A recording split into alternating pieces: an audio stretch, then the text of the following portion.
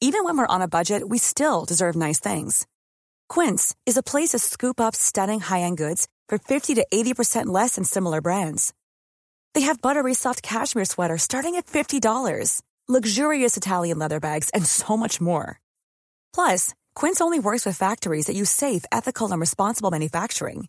Get the high-end goods you'll love without the high price tag with Quince. Go to quince.com/style for free shipping and 365-day returns. Quality sleep is essential. That's why the Sleep Number Smart Bed is designed for your ever-evolving sleep needs. Need a bed that's firmer or softer on either side? Helps you sleep at a comfortable temperature? Sleep Number Smart Beds let you individualize your comfort, so you sleep better together. J.D. Power ranks Sleep Number #1 in customer satisfaction with mattresses purchased in-store. And now, save 50% on the Sleep Number Limited Edition Smart Bed for a limited time. For J.D. Power 2023 award information, visit jdpower.com/awards. Only at a Sleep Number store or sleepnumber.com. Hey, it's Ryan Reynolds, and I'm here with Keith, co-star of my upcoming film, If, only in theaters May 17th. Do you want to tell people the big news?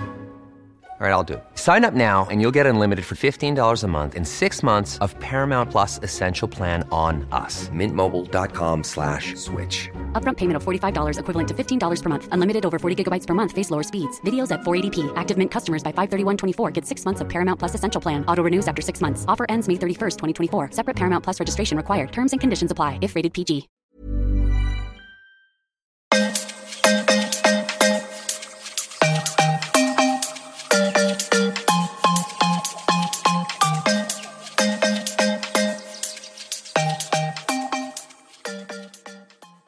Hej och välkomna till ett nytt avsnitt av Allt för livet-podden. Hej, hur mår ni? Jag mår bra, eller? Jo då, men det är inte värt att klaga känner jag, även fast jag har lust att göra det ibland också. För att det har varit en riktigt bra positiv vecka, tycker jag. Det har funkat helt okej och fått mycket gjort och sådär. Och jag mår bra av att hålla på i trädgården. Och det har jag gjort mycket den här veckan. Och det minskar min ångest och höjer glädjekänslorna i kroppen av någon anledning. Så därför mår jag väldigt bra av trädgårdsarbete. Så det har varit positivt. Idag dock, när jag vaknade, så tycker jag att det var... Eller jag tycker inte bara, utan det är inget bra väder utanför när man tittar ut. Och jag blir påverkad av det. Både psykiskt och även fysiskt har jag fått för mig. Eller det kan vara så här också. Jag har haft lite strul med min menstruation sista månaderna. Jag har haft lite mellanblödningar. Och därför var jag hos doktorn i måndags och tog prover. För att kolla då cellprover. Bland annat, men också varför jag då har mellanblödningar. Och det är viktigt att man alltid kollar upp sånt. Det är någonting som jag verkligen skulle vilja ge råd till er där ute om ni lyssnar. Gå på alla så här cellprovskontroller och mammografi och sånt. Det är väldigt viktigt, och för er killar, ni har väl också säkert prover som måste tas för prostatan till exempel, tror jag. Eller om det finns något annat prov som killar tar. Men vi tjejer, vi tar i alla fall för cellprover och vi tar också för brösten. Så det var jag på i måndags. Och i vanliga fall brukar jag inte alls tycka att det är jobbigt att gå till min gynekologläkare.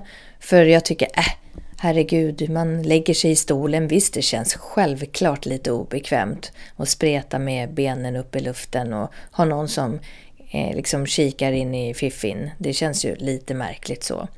Men jag tycker att det är ändå för en god sak, och jag vet ju att det handlar ju om att man vill vara frisk och hålla koll, och det är viktigt. Och just då den här gången, så det här provet som skulle tas, det tas med som en tops ser det ut som, fast en lång tops som då ska stoppas upp mot livmodertappen, tror jag det är, där de skrapar lite med den här topsen och så skickas det in för cellprov. Men eftersom jag då haft blödningar, då vill man ta provet så högt upp som möjligt, ännu närmare livmodern. Och hon kom liksom inte åt och fick göra det flera gånger. Så helt plötsligt så tog hon som en så här tång. Det här kommer kännas lite. Och jag bara, aj! Alltså det gjorde så ont. när hon var klar, det gick jättefort, men jag blev så här kallsvettig. Hon bara, ja men nu är det klart, nu kan du ställa dig upp. Och jag tänkte bara, oh my god, jag kommer svimma. Men så vill man inte sådär göra till besvär, och jag kan tycka att det är lite så här pinsamt att jag mår inget bra, shit jag måste sätta mig.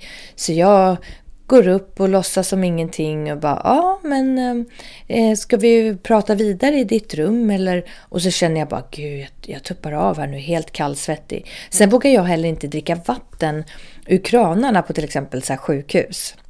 Jag tycker det är lite snuskigt på något sätt i de här rörerna, jag vet inte. Eller gamla hus och så. Så jag vill gärna med mig eget vatten i sådana fall. Eller så här, köpt bubbelvatten eller något. Så jag kunde inte heller dricka någonting. För annars när man mår illa eller känner sig lite så här svimmig och lågt blodtryck. Då kan man ju må lite bättre av att man tar ett glas vatten. Men det löste sig i alla fall. Jag behöver inte hålla på och prata vidare om det. Utan jag ska få provsvaren om 2-3 veckor från att jag var där. Och nu är det ju helg så att det var ju en vecka sedan. Om typ 2 veckor. Så kommer jag få provsvar och förhoppningsvis är det bra. Det såg i alla fall väldigt bra ut för övrigt. Och förutom det så har ju som sagt veckan varit bra. Förutom idag när jag vaknade upp och bara tycker allt är depp och sådär. Men det var ju det också, det här med hormoner och det är kanske därför jag också är lite depp. För eftersom jag har haft strul med mensen då, så kanske det är något hormonellt, typ som PMS. Och jag ska få mens vilken dag som helst. Så att, kanske därför man är lite deppig. Alltså, det är så skönt att ha något att skylla på det här med mensen. Och bara, nej jag mår inte så bra idag, jag har mens. Eller är jag på dåligt humör för jag har mens. Det jobbiga är jag bor ju med killar. Så om jag till exempel då råkar vara på lite dåligt humör en dag. Och då menar jag råkar, för jag är alltid så glad och sprutlande och så. Men skulle jag på något vis vara lite down en dag, då får man ju höra, har du mens eller? Och den kommentaren, när man som tjej får höra den, då bara, så här, okej. Det är lättare, eller det är mer okej att man själv får skylla på det. Men att någon annan ska fråga om man har mens. Och att det är därför man kanske inte tycker som dem, eller är lite gnällig eller vad det nu kan vara. Ja, det kan faktiskt vara lite frustrerande ibland. Men idag så tänkte jag så här att jag tog modet till mig att faktiskt bestämde mig för att jag skulle spela in ett poddavsnitt idag. Och det är inte vilket avsnitt som helst, utan det är ett avsnitt som är planerat sedan ett bra tag tillbaka faktiskt. För att genom då Instagram, jag är aktiv på Instagram och tycker det är väldigt kul, och via Instagram försöker jag då kanske använda mig lite av min kurators roll på ett sätt. För jag gillar att vara positiv, att hjälpa andra, och jag får väldigt mycket DM. Och jag försöker svara alltid. Och då är det ofta att kanske folk inte mår så bra, eller att det har hänt något, eller någon kronisk sjukdom eller något annat. Och då svarar jag på det, och sen vissa då, inte många, men några är det då, alltså följarna fortsätter att följa mig. Och då blir det till slut att några då får jag en extra nära relation med. Och det blir som mina Instagram-vänner. Nästan så att jag pratar med dem mer än mina riktiga vänner i livet. Och det har jag inte så många då, men de som jag har. Så i perioder pratar jag med Instagram-vännerna mer. Bland annat då så har jag pratat med en jättetrevlig ung herre. En ung kille som jag har hamnat eller kommit väldigt nära. Och vi kan i perioder prata jättemycket om allt. Och han peppar mig också. Han är himla positiv, fin, godhjärtad. Och han är också en väldigt smart kille. Men då är det så här att han har drabbats av en tragedi i livet. Trots sina unga år. Och, eller kanske flera, men det är speciellt en som är framträdande. Som han har pratat med mig om. Och då har vi pratat lite fram och tillbaka och sådär. Och jag har inte särskilt stor kunskap på det området. Men förstår ändå att det är väldigt viktigt att få ut sånt. Att vissa ämnen är så känsliga att prata om. För att man är rädd att man ska trampa någon på tårna. Många upplever saker olika. Och tänker och känner olika kring det. Vissa kanske tycker att nej, men man ska inte prata om det för det triggar. Andra tycker att det måste pratas om det här. Det är lite som med ätstörningar. Det är också så här jättekänsligt ämne. Och jag vet att någon gång när jag och Nicky har pratat om ätstörningar, då har vi fått massa mejl efteråt att de ifrågasätter varför vi pratar om det. Och jag vill bara börja med att säga att ingenting som görs via podden eller någon annanstans handlar ju om att man på något sätt vill trampa någon på tårna eller att göra någon ledsen eller att någon ska känna sig förorättad. Allting handlar om att jag bara vill väl och att på något sätt öka känslan av att inte vara ensam. För jag har fått för mig att många där ute har olika problem, olika besvärligheter, olika issues som man har med sig från tidigare, kommer vara med om olika saker i framtiden och så.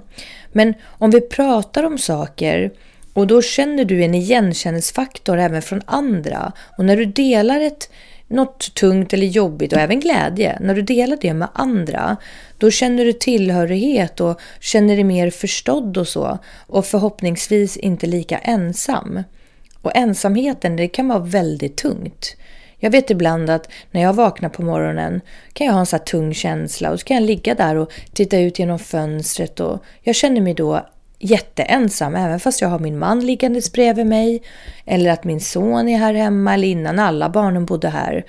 Du kan liksom gå in i ett rum och så sitter det jättemycket folk där, och det kan vara människor som du känner också, vänner eller familj eller vad som helst. Men du kan gå in i det här rummet och sätta dig där och folk kan prata med dig och se dig och allting. Ändå kan du känna känslan av att du är ensam. För det är som att du själv går och kanske bär på någonting som du upplever att du inte kan dela med någon annan eller ingen annan ser eller förstår. Det är därför jag tror på att det här med grupper som skapas, att det kan vara så himla bra. Att vi säger som det här ämnet som jag faktiskt kommer prata om nu då, är självmord.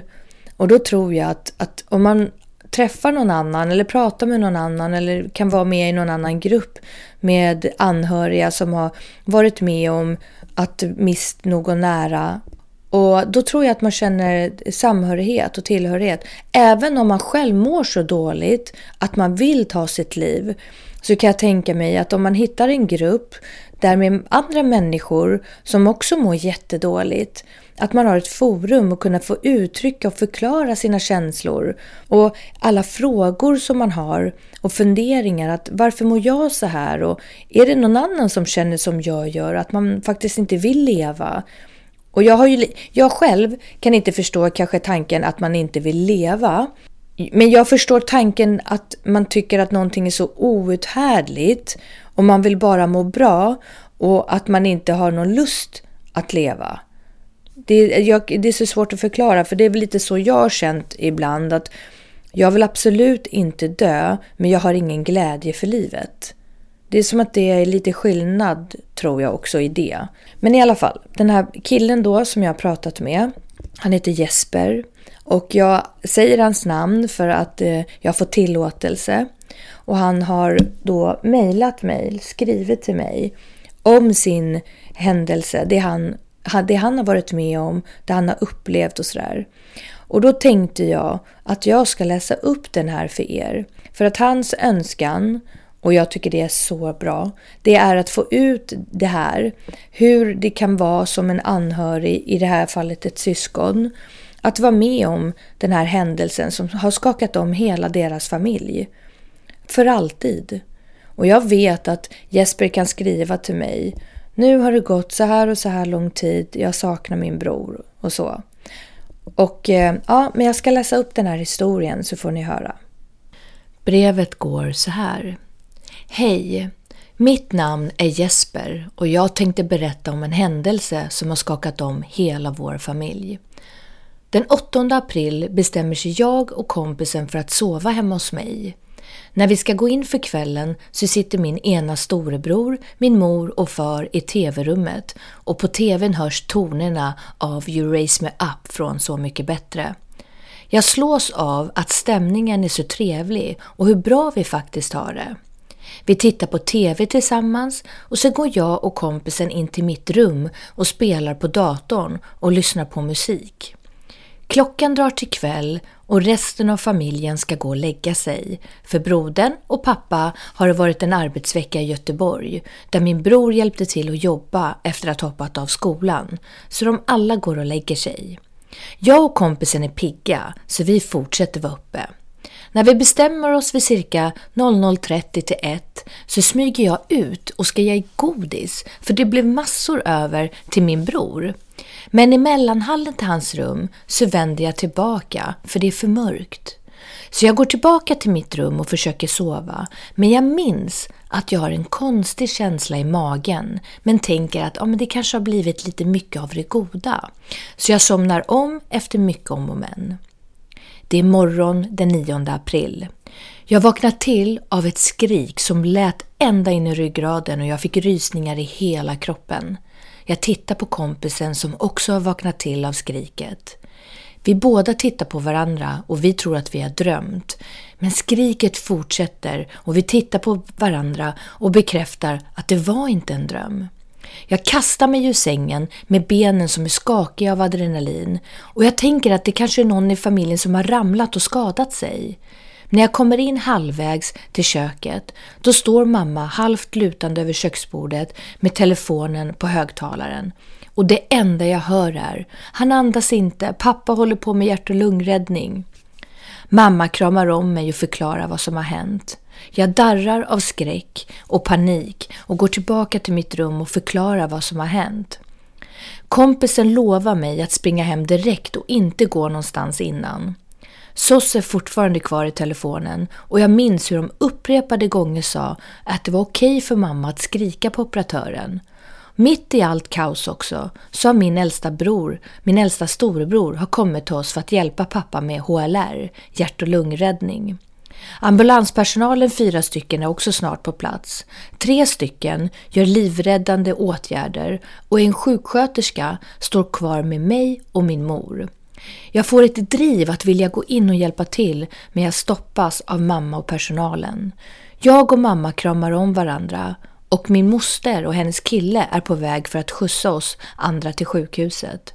En stund senare så kommer min far ut tillsammans med äldsta brodern och jag ser i pappas ögon och hans tyngd på axlarna att det inte har gått att rädda honom.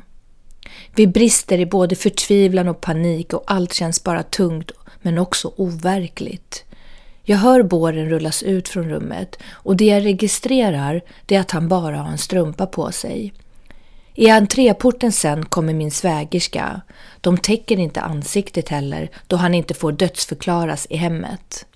Min moster kommer och hennes sambo för att hjälpa till att transportera oss andra till sjukhuset. Och väl inne på akuten får vi gå igenom ambulansgaraget. Vi möter upp mamma och pappa som redan är där. Och vi blir tilldelade ett mötesrum på sjukhuset med levande ljus, servetter och en kanna med kaffe och saft och kakor.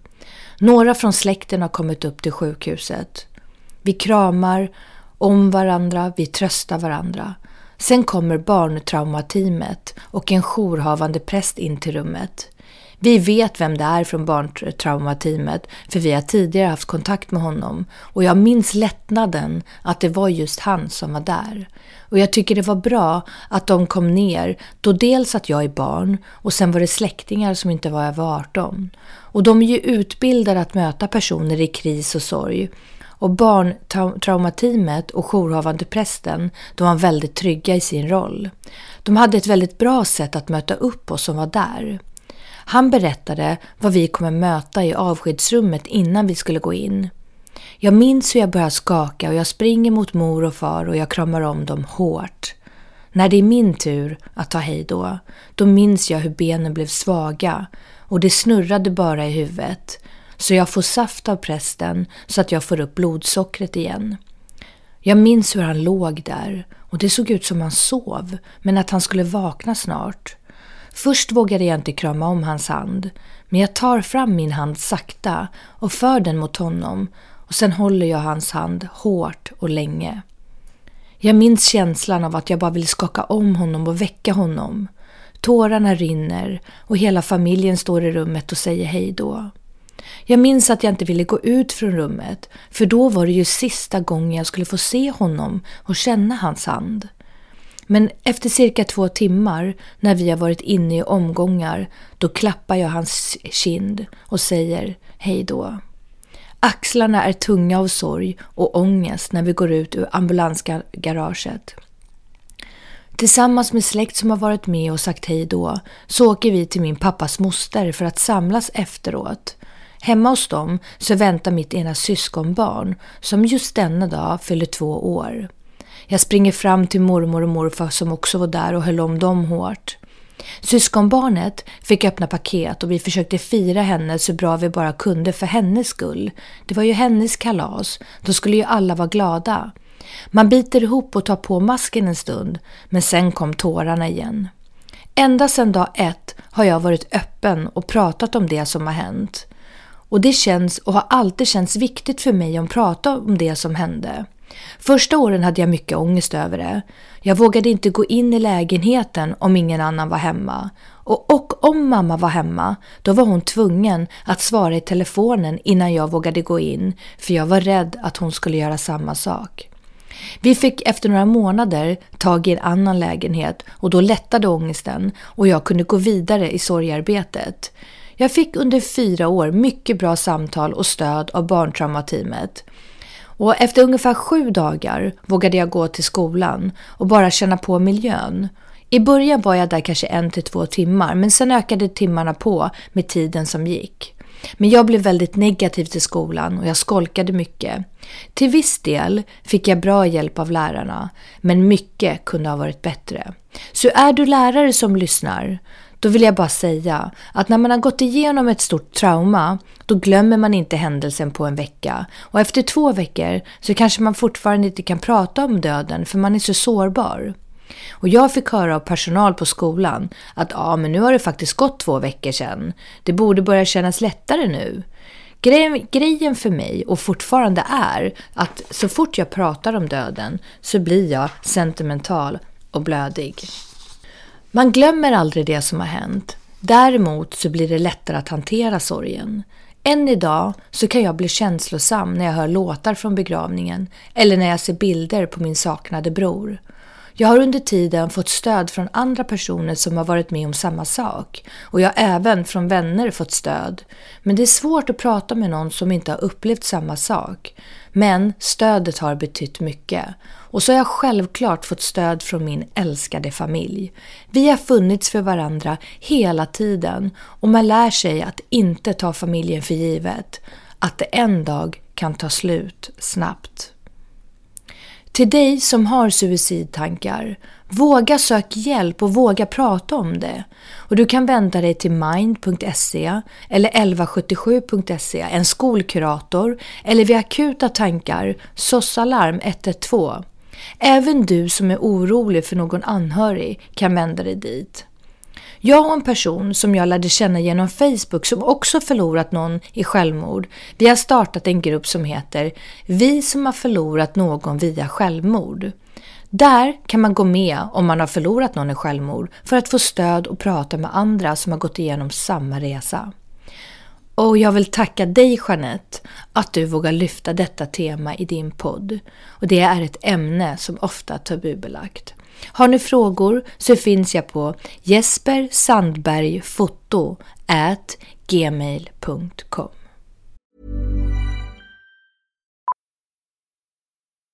Millions of people have lost weight with personalized plans from Noom. Like Evan, who can't stand salads and still lost 50 pounds. Salads generally for most people are the easy button, right? For me, that wasn't an option. I never really was a salad guy. That's just not who I am. But Noom worked for me. Get your personalized plan today at Noom.com. Real Noom user compensated to provide their story. In 4 weeks, the typical Noom user can expect to lose 1 to 2 pounds per week. Individual results may vary. Life is full of awesome what-ifs, and some not so much, like unexpected medical costs. That's why United Healthcare provides Health Protector Guard fixed indemnity insurance plans to supplement your primary plan and help manage out-of-pocket costs. Learn more at uh1.com. Wow! Nice! Yeah! What you're hearing are the sounds of people everywhere putting on Bombas socks, underwear, and T-shirts made from absurdly soft materials that feel like plush clouds. Yeah, that plush. And the best part? For every item you purchase, Bombas donates another to someone facing homelessness. Bombas. Big comfort for everyone. Go to bombas.com/ACAST and use code ACAST for 20% off your first purchase. That's bombas.com/ACAST. Code ACAST. Many of us have those stubborn pounds that seem impossible to lose, no matter how good we eat or how hard we work out. My solution is PlushCare. PlushCare is a leading telehealth provider with doctors who are there for you day and night to partner with you in your weight loss journey. They can prescribe FDA-approved weight loss medications like Wegovy and Zepbound for those who qualify. Plus, they accept most insurance plans. To get started, visit plushcare.com/weightloss. That's plushcare.com/weightloss. Quality sleep is essential. That's why the Sleep Number Smart Bed is designed for your ever-evolving sleep needs. Need a bed that's firmer or softer on either side? Helps you sleep at a comfortable temperature? Sleep Number Smart Beds let you individualize your comfort so you sleep better together. J.D. Power ranks Sleep Number #1 in customer satisfaction with mattresses purchased in-store. And now, save 50% on the Sleep Number Limited Edition Smart Bed for a limited time. For J.D. Power 2023 award information, visit jdpower.com/awards. Only at a Sleep Number store or sleepnumber.com. Wow, vilket mejl. Jag har ju läst det här innan och jag blir rörd varje gång faktiskt. Jag tycker att det känns tungt att läsa, men jag blir också glad och lättad för att jag förstår hur mycket det betyder för Jesper att få prata om det eller få ut det, för det är hans bror och hans upplevelse. Och det är tungt att gå ensam att bära den sorgen. Det jag skulle kunna känna är liknande, det är ju faktiskt att mina barns pappa hittade stöd. I början sa man ju att det var självmord, även om det nu har visat sig att det inte var det. Men jag förstår den här känslan att tankarna som har rusat i kroppen efter det också, det är ju varför? Vad kunde jag förhindrat det? Vad fanns i tankarna innan en person väljer att faktiskt ta sitt liv? Det var mycket sånt som snurrade i mitt huvud och jag kan tänka mig att Jesper har haft många sådana funderingar längs vägen också. Och just därför så tänker jag, gud vad bra att det finns ställen att vända sig till, att prata med dem som har varit med om exakt samma sak. Och även då till exempel att man träffar någon som kanske just har förlorat ett syskon, om man har förlorat ett syskon, eller det kanske är samma med syskon och föräldrar, men ni förstår jag menar. Att verkligen ha någon att dela det här med, det är så viktigt. Jag tänker också att det är så viktigt att prata, att går det att förebygga självmord? Går det att förhindra att någon tar livet av sig? Så jag var inne och läste lite på 1177 på Vårdguiden. Och då står det så här att självmord går att förebygga. För ibland kan livet upplevas som ett mörker utan som någon helst ljusning. Och den enda utvägen kan kännas som att det är självmord. Men det finns alltid utvägar. Det finns alltid hjälp att få. Och många gånger så ligger en bakomliggande depression som går att behandla. Och om man då pratar om sina självmordstankar, som också är viktigt, då är det bara att någon lyssnar och det kan rädda liv. Ungefär 1500 personer dör varje år i självmord eller suicid som det också kallas. Det är den vanligaste dödsorsaken för kvinnor och män mellan åldern 15 till 24. Bakom en självmordshandling så ligger ofta någon form av psykisk störning och eller missbruk, men även kriser av olika slag kan vara utlösande faktor. Den som har gjort ett självmordsförsök löper större risk för att till slut ta sitt liv. Därför ska man ta alla självmordsförsök på största allvar. Men det finns bra hjälp att få för den som har självmordstankar eller andra problem. Och det är bra att våga prata om sina svårigheter, för då kan man förebygga självmord. Och just det här genom att man pratar istället för att tränga bort tankarna, för att tankarna kan sen komma tillbaka och bli starka ohanterliga impulser, och speciellt under inverkan av alkohol. Och det kanske är då många vågar ta såna här steg, när man inte är då helt vid sina sinnesfulla bruk.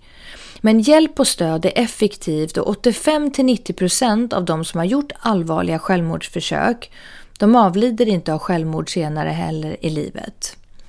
Symptom. Att ens tankar hela tiden kretsar kring självmord och död kan bero på att man har en depression. Och det är en vanlig sjukdom som går att behandla. Det finns flera symptom på depression. Det kan vara nedstämdhet, brist på initiativförmåga, koncentrationssvårigheter, matproblem, sömnproblem. Och man nedvärderar sig själv eller har ständiga tankar på skuld och död. Man pratar också om riskgrupper och det är att gemensamt för dem som försöker ta sitt liv är en inre upplevd stress, till exempel vid konflikter, arbetslöshet, skilsmässa, sjukdom eller död. Om man är särskilt sårbar eller har svårt att tackla motgångar, då kan också stressen utvecklas till en kris som sedan då leder till självmordsförsök. Sårbarheten kan också vara ärftlig och det kan vara besvikelser, konflikter eller övergrepp. En dålig självbild med känsla av hopplöshet och misslyckande kan också ytterligare öka självmordsrisken. Och sen till exempel traumatiska upplevelser från krig eller katastrofer. Det är också andra riskfaktorer. Eller kränkningar, tortyr, misshandel eller att man har tvingats till sexuella handlingar. Det kan både skapa skuldkänslor och självmordstankar. Men risken för självmord är mycket större om man lider av en psykisk sjukdom, särskilt depression och psykoser. Eller man missbrukar alkohol eller mat och droger. Missbruk, det kan förstärka tankar på meningslöshet och känslor av att inte tycka om sig själv. Självmord är mer än dubbelt så vanligt bland män jämfört med kvinnor. Däremot är det betydligt fler kvinnor än män som försöker ta sitt liv. Bland hbtq-personer är självmordstankar, självmordsförsök och självmord vanligare än i befolkningen som helhet. Professionell hjälp. Det kan krävas en utomstående synpunkter för att få en rättvisande bild av en svår livssituation och tips på nya lösningar. Och det finns hjälp. Det finns på vårdcentraler, psykiatriska mottagningar, ungdomsmottagning, BUP, kyrkan, skolhälsan, studenthälsan eller nationella hjälplinjer. Ibland måste man också få behandling om man kanske har en psykos eller schizofreni eller depression och så. Men det är verkligen viktigt att ta tag i det här. Och psykologer, psykiatriker och psykoterapeuter kan också hjälpa till att behandla olösta barndomskonflikter eller dålig självkänsla, självbild och depression och missbruk. Så jag tycker att det är så viktigt att vid minsta misstanke om att man mår dåligt eller till exempel att man ser någon i familjen må riktigt dåligt, att man vänder sig ut och får hjälp. Ångest och depression och sömnstörning, det är ju tillstånd som man kan behandla med samtal eller mediciner. Läkemedel ska alltid kompletteras med samtalsstöd eller psykoterapeutisk behandling. Och det är också viktigt, man ska inte tro att man bara kan ta tabletter och sen är det bra. Och det tänker jag är väldigt viktigt faktiskt. När ska man söka vård då? Men det är när tankarna kretsar kring självmord eller att tankarna är okontrollerbara eller man ser självmord som enda lösningen eller man har till exempel symptom på depression eller andra psykiska problem och när man känner att kanske inte vänner och anhöriga räcker till. Om man känner att man var väldigt, väldigt dåligt och vill ha hjälp så fort som möjligt, ring då 112 eller så kan man söka hjälp via psykiatrisk akutmottagning. Det är väldigt, väldigt viktigt att man tar tag i det. Jag kommer också göra en länk i beskrivningen. Eller jag kommer skriva till olika ställen som ni kan vända er om ni har tankar om självmord eller tankar som är väldigt djupa och svåra att få bort och när ni känner att ni inte har någon lust att leva. Och jag vill att ni ska veta att ni kan alltid mejla mig om ni har frågor och funderingar. Och det jag inte kan hjälpa till med själv så kan jag försöka att se vart ni kan vända er för att få den hjälp ni behöver. Och som jag sa redan innan också, har ni frågor om kanske just det här ämnet speciellt så kan ni skriva till jespersandbergfoto@gmail.com. Och har ni övriga frågor så kan ni skriva till mig, JanetteHernestig@hotmail.com. Och jag tycker att just det här att man försöker skapa gemenskap, tillhörighet, att man vågar vända sig till andra och fråga om man har funderingar på livet. Det kan vara så att du får oväntade svar som du inte hade tänkt dig och så kanske hjälper dig att gå vidare. För det är inte så att man läser till sig kunskap. Det har jag tänkt väldigt mycket på. Till exempel om man ska in på psykologilinjen. Då krävs det att du ska ha högsta betyg i alla ämnen. Du ska alltså ha högsta betyg i historia, i matte, i idrott, hemkunskap tänkte jag säga. Nej men ni vet alla ämnen. Högsta betyget i alla ämnen. Och då kan du sen bli en psykolog. Medan en psykolog tänker jag kanske egentligen mer handlar om livserfarenhet, mycket empati, människokännedom. Att känna av situationer och känslor och finns det något bättre än att hjälpa andra med sånt man har varit med om själv? Det har jag försökt att tänka på under mina år som kurator. Eller i mitt liv har jag tänkt ibland så här, shit vad jag har varit med om mycket. Det har varit så mycket knas och konstigheter och jag vet folk i min omgivning som säger du borde skriva en bok om ditt liv. Det har varit så mycket och det är verkligen så här. Allt från skilsmässa, diagnoser, alltså ADHD och barn med funktionshinder. Min pappa sitter i rullstol, träffat män med missbruksproblem, har kronisk sjukdom själv, dödsfall, brott. Men det har varit så mycket runt om i livet och det låter inte mycket när jag beskriver det så här, men det har varit det. Och då har jag tänkt så här, okej, hur kan jag vända det här så att det kan bli till någonting bra? Jo, jag tycker att det stärker min roll som kurator. Det stärker min roll att hjälpa andra. För när jag sitter där i ett samtal och så säger ett barn eller en vuxen till mig, ja men skilsmässa. Då kan jag säga, okej, vet du när jag skilde mig, då funkade det så här. Eller så här kan man ju känna. Eller även om jag inte berättar något om mig själv så kan jag förstå känslan. Jag känner med den. Jag kan gå tillbaka och tänka, oj då, det där var en jobbig period i mitt liv. Eller med kronisk sjukdom. Jag kan ge tips och råd för jag är ju själv kroniskt sjuk och jag kan förstå känslan. Och det tror jag, då skapar jag direkt ett band mellan den som vill fråga mig eller undra något eller som jag kanske undrar något ifrån. Vi får ett band ihop av gemenskap eller tillhörighet. Vi känner och tänker samma kanske om någonting och även om vi inte tänker och känner samma om det så har vi upplevt någonting runt en och samma sak. Och det tror jag också är jätteviktigt. Att känna ett samband och tillhörighet. Så tveka inte på att höra av er om ni har frågor eller funderingar. Och jag vill också säga att jag hoppas att det här avsnittet inte har trampat någon på tårna. För det är så viktigt att lyfta alla ämnen. Och det här med självmord är ett jätteviktigt ämne. Och jag tror också, i och med coronatiderna så tror jag att depressioner och psykisk ohälsa kommer öka jättemycket. Och ju mer psykiska problem ökar så kan jag tänka mig att även suicidrisken kommer öka hos befolkningen i hela världen. Och det är, ja, jag vet inte, men det är vad jag tror. Och ännu viktigare att vi vågar prata om saker och öppna oss om allt. I och med att många kommer må mycket sämre. Och jag vill också säga så här. Glöm inte att acceptera det du inte kan förändra. Mod att förändra det du kan och förstånd att inse skillnaden. Det är sinnesrobönen. Och jag tycker den är så bra. Och jag vill också säga, glöm inte att be good and feel good och att kärlek är den starkaste kraften. Och till dig Jesper vill jag verkligen säga tack så jättemycket att du delade med dig av din historia. Och jag tror att genom dina ord och din historia så kommer du hjälpa jättemånga där ute som lyssnar på det här. Så ett stort tack till dig. Du är verkligen grym, du är stark, du är en fantastisk förebild dessutom. Och jag är så himla glad att jag har lärt känna dig trots att det är via Instagram och vi är Instagram-vänner.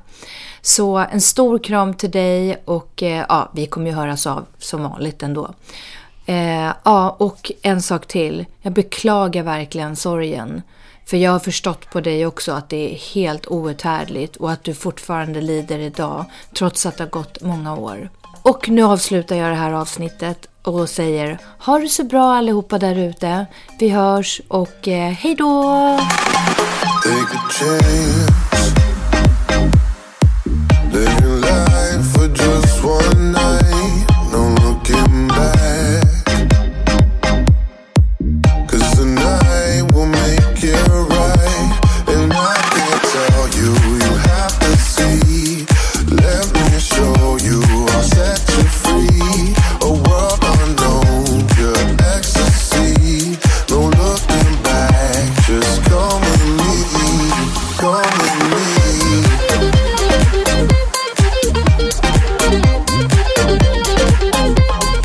Come with me.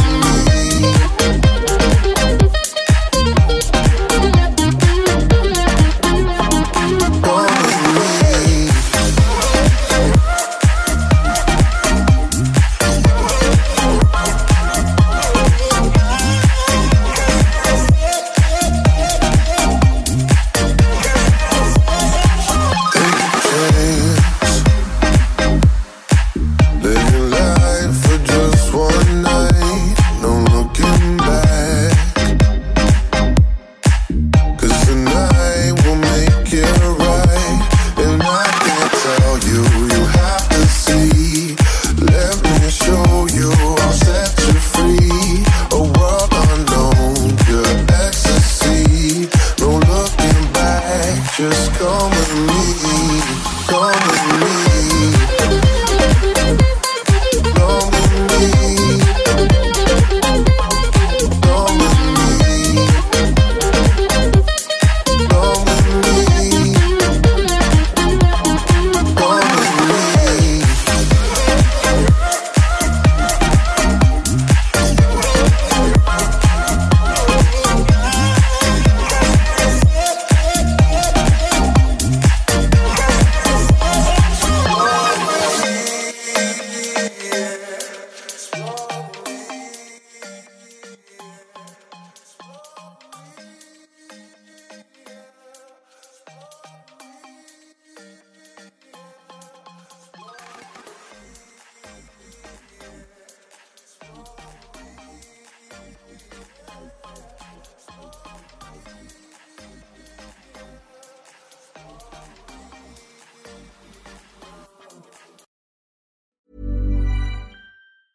Hey, it's Danny Pellegrino from Everything Iconic.